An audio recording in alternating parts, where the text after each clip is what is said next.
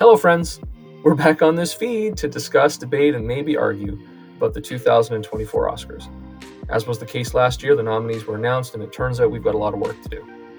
2023 was a stellar year for movies. Many important figures of Hollywood made interesting films, and there was a very worthy list of nominees. Imagine a year where Michael Mann, Ridley Scott, and David Fincher all made long gestating passion projects, and not a single one received a nomination. For those new to the feed, welcome and thank you for joining. My name's Matt. I'm a teacher, I'm a film lover, and I take this all very seriously.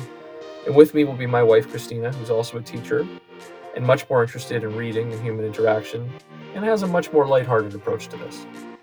Together, we're going to examine each of the 10 nominated films and offer our explanations for why each film could win an Oscar on the big night. We won't always agree, we will veer off track, and we may spar verbally on our takes, hence our honey title. We're so happy you're listening, and we hope you enjoy the return of ballot boxing.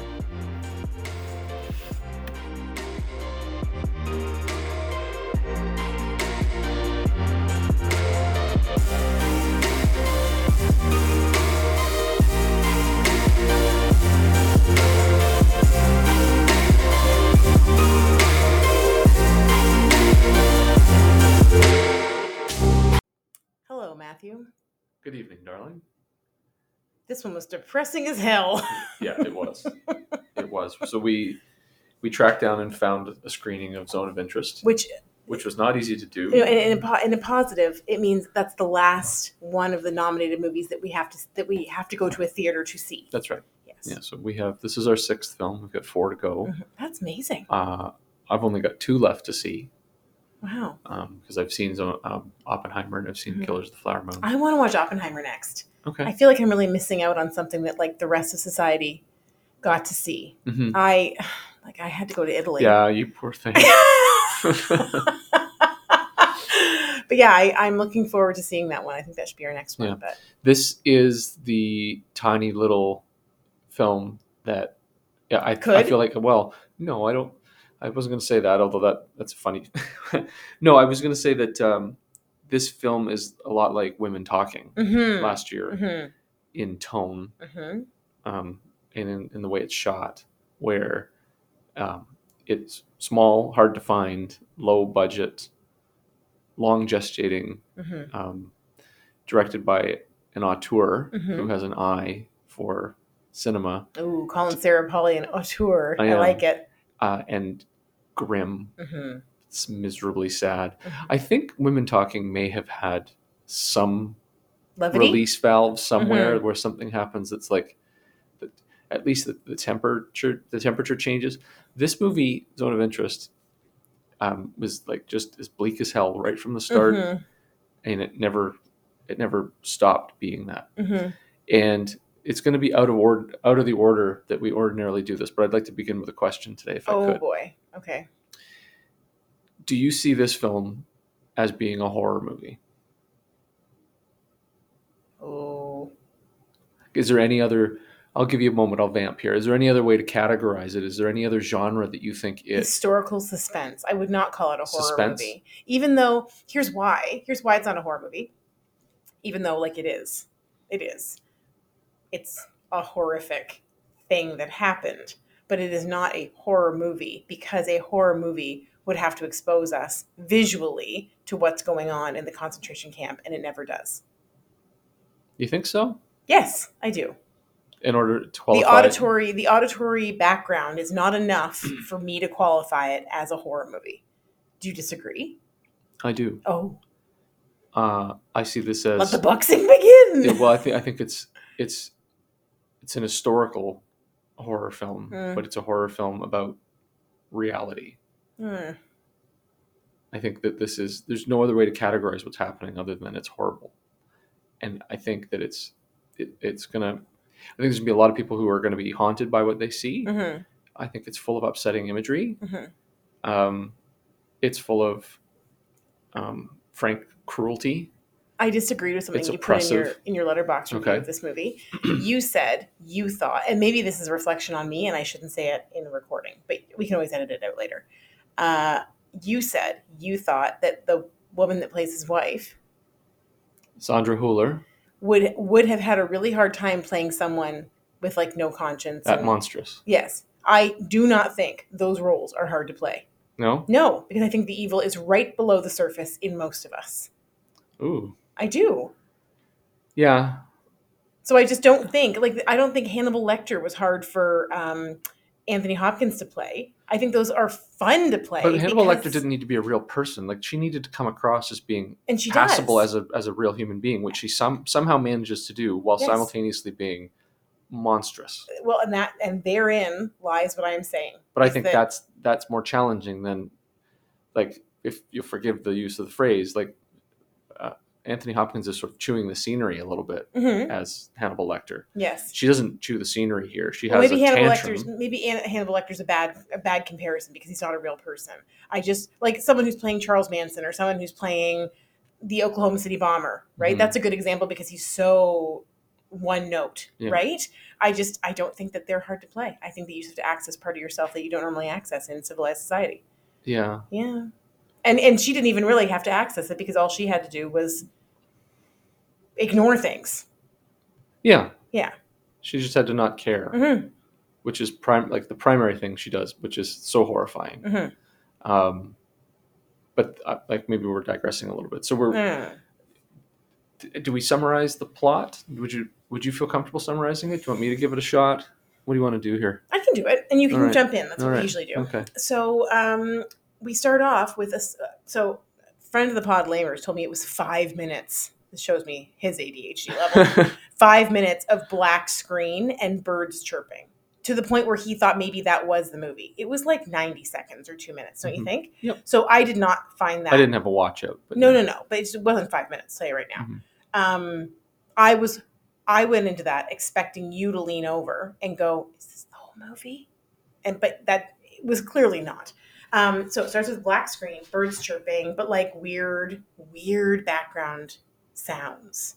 Not even music, just sounds. Sounds. There is no music. No. Other than diegetic stuff that we hear people playing a piano or something like that. Yeah. And we meet our main character, whose name is Rudolf Hess. Hoss. And his family, his 5 children. I think so. And they range in age from about 12 or 13 down to a baby. And his wife, Hedwig. And they live in like a nice house with a beautiful yard, property, a small pool, overlooking some trees. And the only problem with this place is that the Auschwitz camp is behind it. And there's a huge wall separating them from what's going on behind. The wall of their garden is literally the exterior wall of the Auschwitz camp. And we just follow them in day-to-day tasks, like just living their lives and mundane, ordinary existence. Yeah. He gets up in the morning, he commutes, he comes home in the evening. It's his birthday, and the other officers celebrate his birthday, and the family celebrates his birthday and gets him a boat. They make a cake. Yeah. They do all these regular things, and in the background of all of these scenes is chimneys pouring out smoke to the point where they block out the sun. Gunshots, people screaming, trains, people arguing, trains coming and going. And so if you're paying attention to that, it's horrifying. And if you're just watching the people on the screen, honestly, without that in the background, it would be like the most boring movie ever made. Yeah, I know, in terms of just it's all low angle shots, so you never see over the wall. The wall's there. Yes. It's like the top of the wall is in the top third of the screen, and then there's some of the buildings inside the camp or the tops are visible, the chimneys visible in the distance. I was sure we were going to see victims at some point. I was sure because there's a second floor to some of the buildings in the camp. And I thought, where are the people on that floor that can look down into this beautiful backyard? I just thought for sure that was going to be like a big reveal at some point. And then it totally wasn't. No. And that was not the point. So to continue with the plot, Rudolph finds out at one point that he's getting transferred. He's too good at his job. He's too good at his job, and he's going to be promoted and transferred. And his wife... sorry, I'll just interrupt. He sees his job as being purely logistical. It's management of a problem. Yes. It largely involves transportation and cargo. and how to best annihilate people. Yeah. There's so it's about efficiency. Yeah. So at one point he's having a conversation around a table with engineers who've come in and suggested a way to improve their efficiency in disposing of bodies. Mm-hmm. And it's all just matter-of-factly discussed. Mathematics, yeah. And cost savings. So with his mother-in-law visiting, Hedwig, his wife, has like a temper tantrum about him getting transferred and says, well, I'm not going with you. Like, you ask for a favor, me and the children will stay here. I've got it all a perfect setup here for me and the children. And you're going to go and do this promotion. And when you can come back, you can come back. And that's what they decide to do. I mentioned the mother-in-law because in the meantime, the mother-in-law thinks it's so wonderful. Oh my goodness, look at all of these beautiful property, and you've got a pool, and and servants and gardeners, and you've done really well for yourself. And then one night she's asleep and she's woken up by like a red glow in the sky, and she gets up and sees the chimneys and realizes, oh my God, like she puts it together what's happening. All of her being able to delude herself goes away, and she leaves, and she writes a note which gets incinerated that we never see the contents of, but she leaves. And that's something else that Hedwig just sort of brushes off. Okay. Let's take a quick break. Oh, okay. And then we'll continue. Back. I didn't think that the plot summary would go on so long, but there's actually a lot there. Have you met me? I go on about everything. Okay, be right back.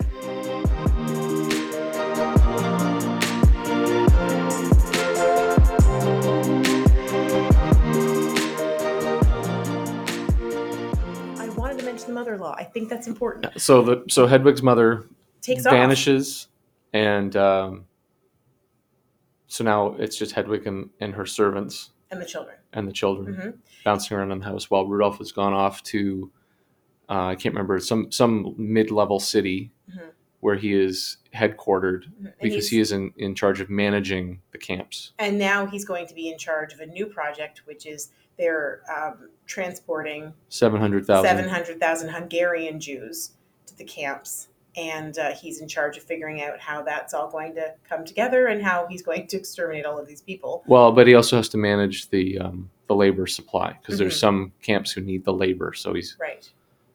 I'm shaking my head at all of this. It's so unrelentingly grim. And then at the end, he has like a little moment where, and the takes online on it are two different takes. So I'll just describe the scene and then the two different takes. So he's walking down a flight of stairs that is like circular stairs that they go around for a bit. And every time he gets to a landing, he retches, but he's not actually vomiting. He's just like having a moment where he needs to stop and retch. And then he goes down the next flight of stairs, same thing. It happens 3 times. And the two takes is he trying to be horrified by what he's about to do or what he's heading up or what he's become involved in? Or is he actually having a visceral reaction to it and like keeping it down? Like if he let himself throw up, he would throw up, but he's actually like trying to control his body from having this visceral reaction. So for me, it was... I'm not satisfied with either of those answers. What do you think it is? I don't know, but I don't like any notion that he has a conscience and that he's like wrestling with his conscience. But this would be a subconscious conscience. He thinks he's supposed to feel something, so he's trying to feel it, or I don't like he's trying to repress. No, I like the latter. I like somewhere in his subconscious, he knows he's doing wrong, but he's ignoring it. He's ignored it all this time. His body's having this visceral reaction, and he's going to just get over it and get on with the task. That's what I think. I think that's the less forgiving way to look at that I refuse to feel any pathos for this character. I'm not feeling pathos for him. I'm telling you that, like, you just what the explanations are that are out there. Yes. For what he's going through. Yes. And then we have a strange scene, maybe not strange, I don't know. We have a scene where it cuts to Auschwitz today, and there's the staff is showing up and like cleaning it, like mm-hmm. sweeping the floors. Preparing the museum for visitors. Preparing the museum for visitors. And then we flash back to our main character at the end. What's he doing? He's looking at the camera. Right. Like he's looking right down the lens. Yes. Looking in the dark because he's heard something. Mm-hmm. And then he proceeds to vanish down the dark staircase. Right. And that's the film. Okay. And it goes to black. It cuts to black. There's 3 interesting cut to a color scenes. Yeah. It cuts to black, it cuts to white, and it cuts to red. Not in that order. It cuts to white, it cuts to red, it cuts to black. That's the order. So I don't know if and each one of those cuts is there's like a sound intensification of the sound, the diegetic sounds of the camp that have always been sort of humming along in the background, distantly, but ominously and menacingly. And for those moments, you start to hear things that are unsettling, which I think brings us to the title, the interpretation of the title.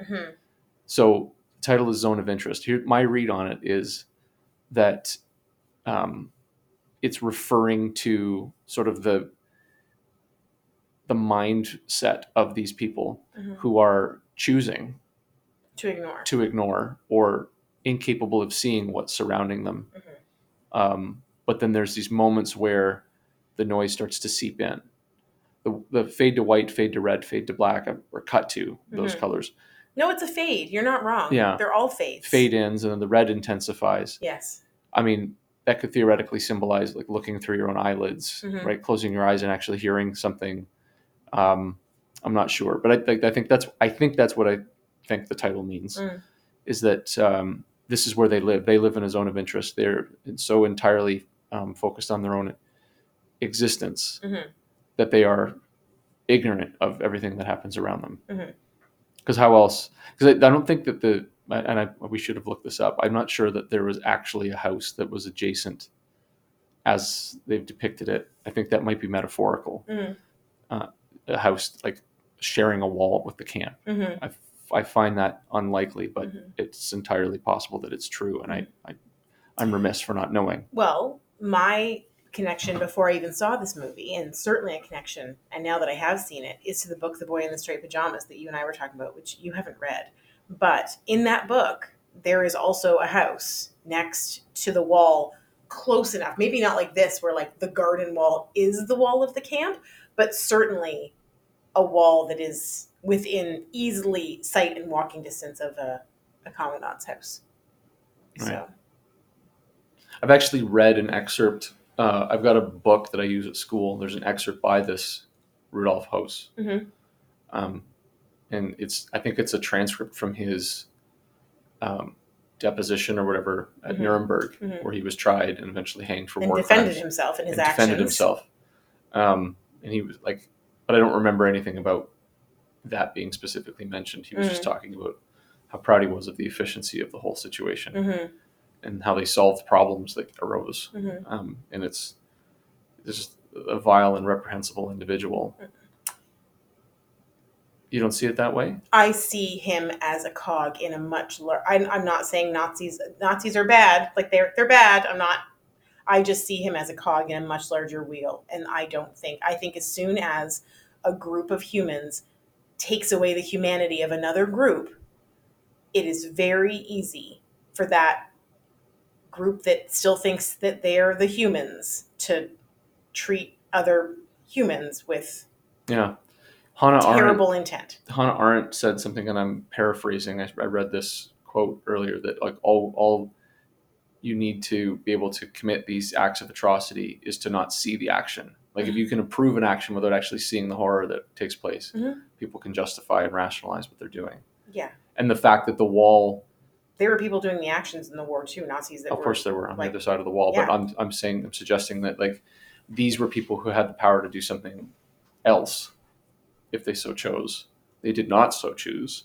And the wall they put up is physically blocking them from seeing it, which is why they can live with it even though they're hearing it. But like is hearing it metaphorical or are they literally hearing it? Do you know what I mean? But the idea that like all you need to do is just not be able to see it to be able to rationalize, allow something to continue to happen, is what Arendt said, and I think that's a pretty interesting read on the whole thing. So, where are we? Well, we don't have a ton of time left in this segment, but why could it win Best Picture if you were to? Timely much? Yeah. Like it's pretty friggin' timely, both from an anti-Semitic like point of view, like the anti-Semitism that currently exists in our society, and from a wars that are happening all over the world point of view. So I don't think it's going to win, but if it was going to win, that would be why.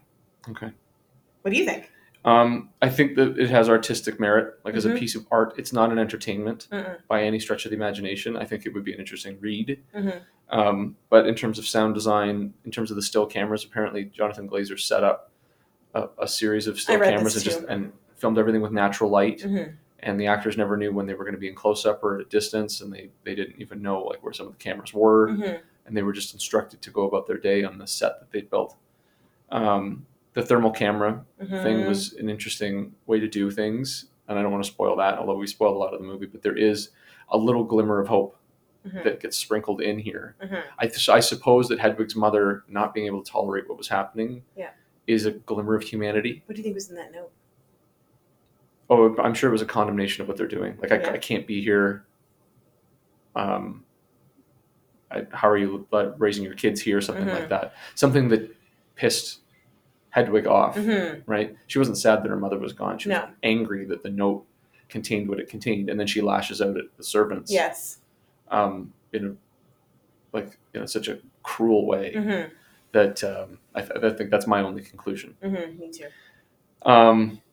I have other reasons, but I can't get into them with the time that remains. Oh, Perhaps all we right. can take a quick break. Quick and break, and I'll we'll go come right fast. back. Okay.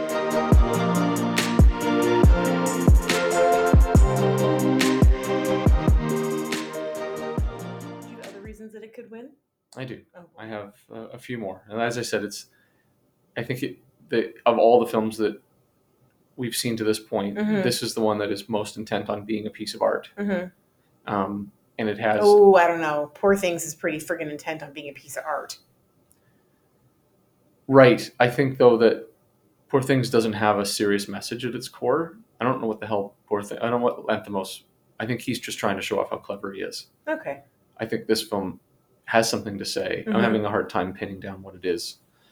And I sound like as serious as a heart attack right now. But the movie is not one that we can discuss really lightheartedly. And I think that we have to be careful about how we approach certain topics. Holocaust movies?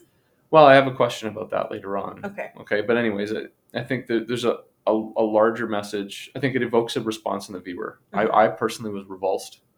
I was horrified. I found it an overwhelming sense of dread. Mhm.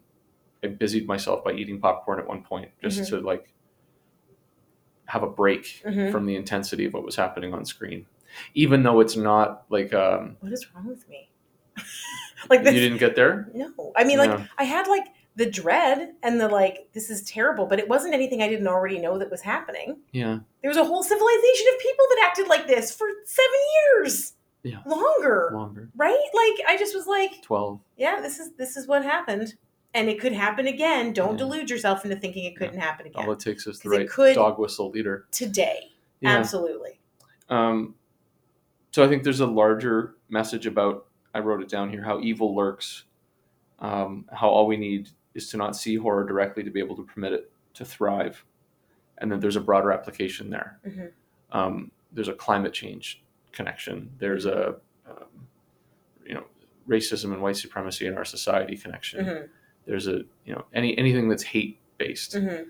There's a connection. So it's easy to look the other way on global poverty when we don't see it in our own backyard. Yeah. Do you know what I mean? Do you think at the end of the movie, I'm just thinking, sorry, this is tangent, but do you think he's looking at us? I do. Yeah. I do. Yeah. I did. And I think that... I didn't get that. And I think that was... I got a chill. Just now? Yes, because I think that's Glazer having us meet him eye to eye and reconcile the fact that we're consuming an entertainment about this, right? That we're not different. And the jump cut to present day where they're preparing the museum at Auschwitz so that people can come in and take pictures and wow, look at that pile of shoes and look at this all these baby clothes and all these horrifying images, the fact that it's commemorated, it needs to be remembered, but how dare we profit from it in any way? I know that museum does not run to make money for anybody. It runs to for philanthropic reasons, and that money goes to meaningful places. But I did think that there was something very pointed about that stare down the camera lens, Mm-hmm. and then he descends into the darkness. Mm-hmm. And I just, I was rattled by it. Mm. I was truly rattled by it, and I don't know how else to describe it. So I think that another reason it could win is because it would go in the pantheon of Holocaust films that have won Best Picture Mm-hmm. or won awards. I think of Schindler's List. Mm-hmm.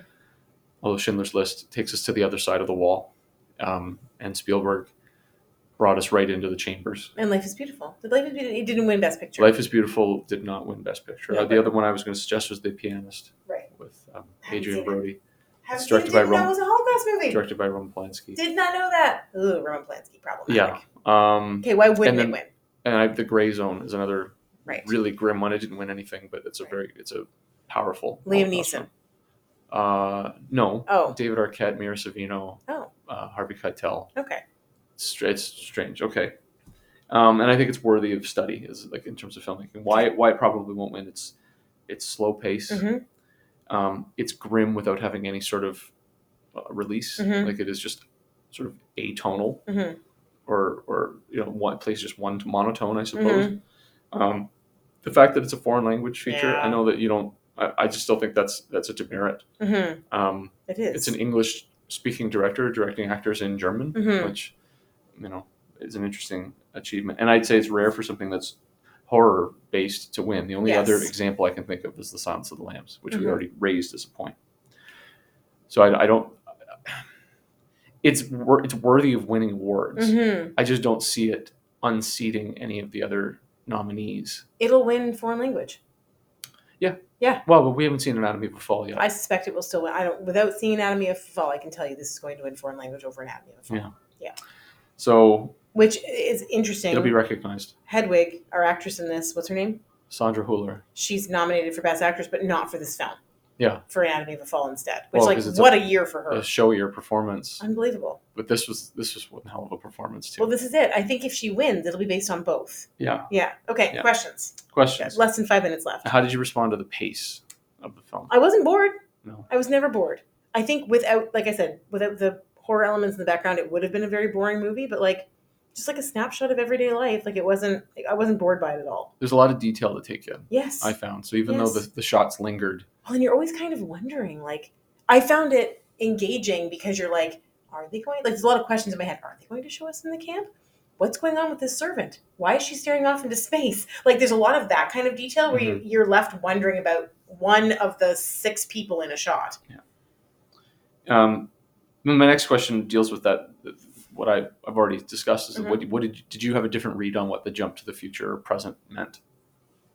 No, I don't know, honey. This is where I feel dumb when I'm watching movies. I just go along with them. It didn't mean nothing. That's the thing, right? Yeah. It had to mean something. Yeah. So why show us? I'm being colored by the review that I read online before we saw it, which was the author of that, who I'm not even sure where I read it, to be honest. Martin Amis. Okay. Said, I spoiled this movie for myself, dear listeners, because I can't handle going into a movie that I might struggle with without knowing mm-hmm. if there's something in it that's going to bother me. He said that but why? So you're sweeping it and you're cleaning it, but why? Is that making it meaningful now? Okay. Sorry. Can't really answer that question. Hüller's performance is a great evil female performance. Yep. Can you think of anything that matches it for a woman to be heavy like this? Tar's pretty close. Really? Yeah. She was letting people die, remember? Yeah. Yeah. She was being so mean they killed themselves. Yeah. So maybe her would be a second, not a close second, but a second. I can't think of it. I can't think of another female performance that's this serious. Yeah. And it's really a two-hander. She is the co-lead of this film. Oh yeah. But I can't think of another example of one personally. Me neither. I think that would be an interesting little experiment. Would to spend some more time thinking about that and trying to come up with a short list, mm-hmm. which I didn't do for this pod, which I probably should have done. That's okay. But I can't think of one. Are we glad to have seen this in a theater? Would you prefer to see it at home? No, I don't think so. With our setup, maybe. Yeah. We've got the surround sound and the big screen and everything, but like, no, I think this is one that it is good that we saw it on a big screen. I think it's much more effective. Yeah. It's the big sound, right? It's the difference that the big sound brings. Yeah. We were 8 people, I think, in the theater seeing this. And 4 of them were in our row. Yeah. Did you see this as being literal or a metaphor for something? Like, was it about Auschwitz and the camp, or is Auschwitz and the camp a metaphor for something that's more present about ignoring evil? I think it can be. No, I think it's both. Absolutely. No, it's about what's happening there, but he wants us to make the connection to what's happening now. Yeah. Okay. Mic drop.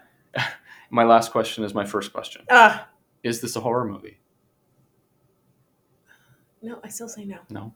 Even though horrible things are happening and it's horrific, I think I cannot categorize it in any other way. Okay. It's not a historical drama. It's like a historical horror movie. Okay. To me, I just I disagree. We're boxing. I like boxing. Okay.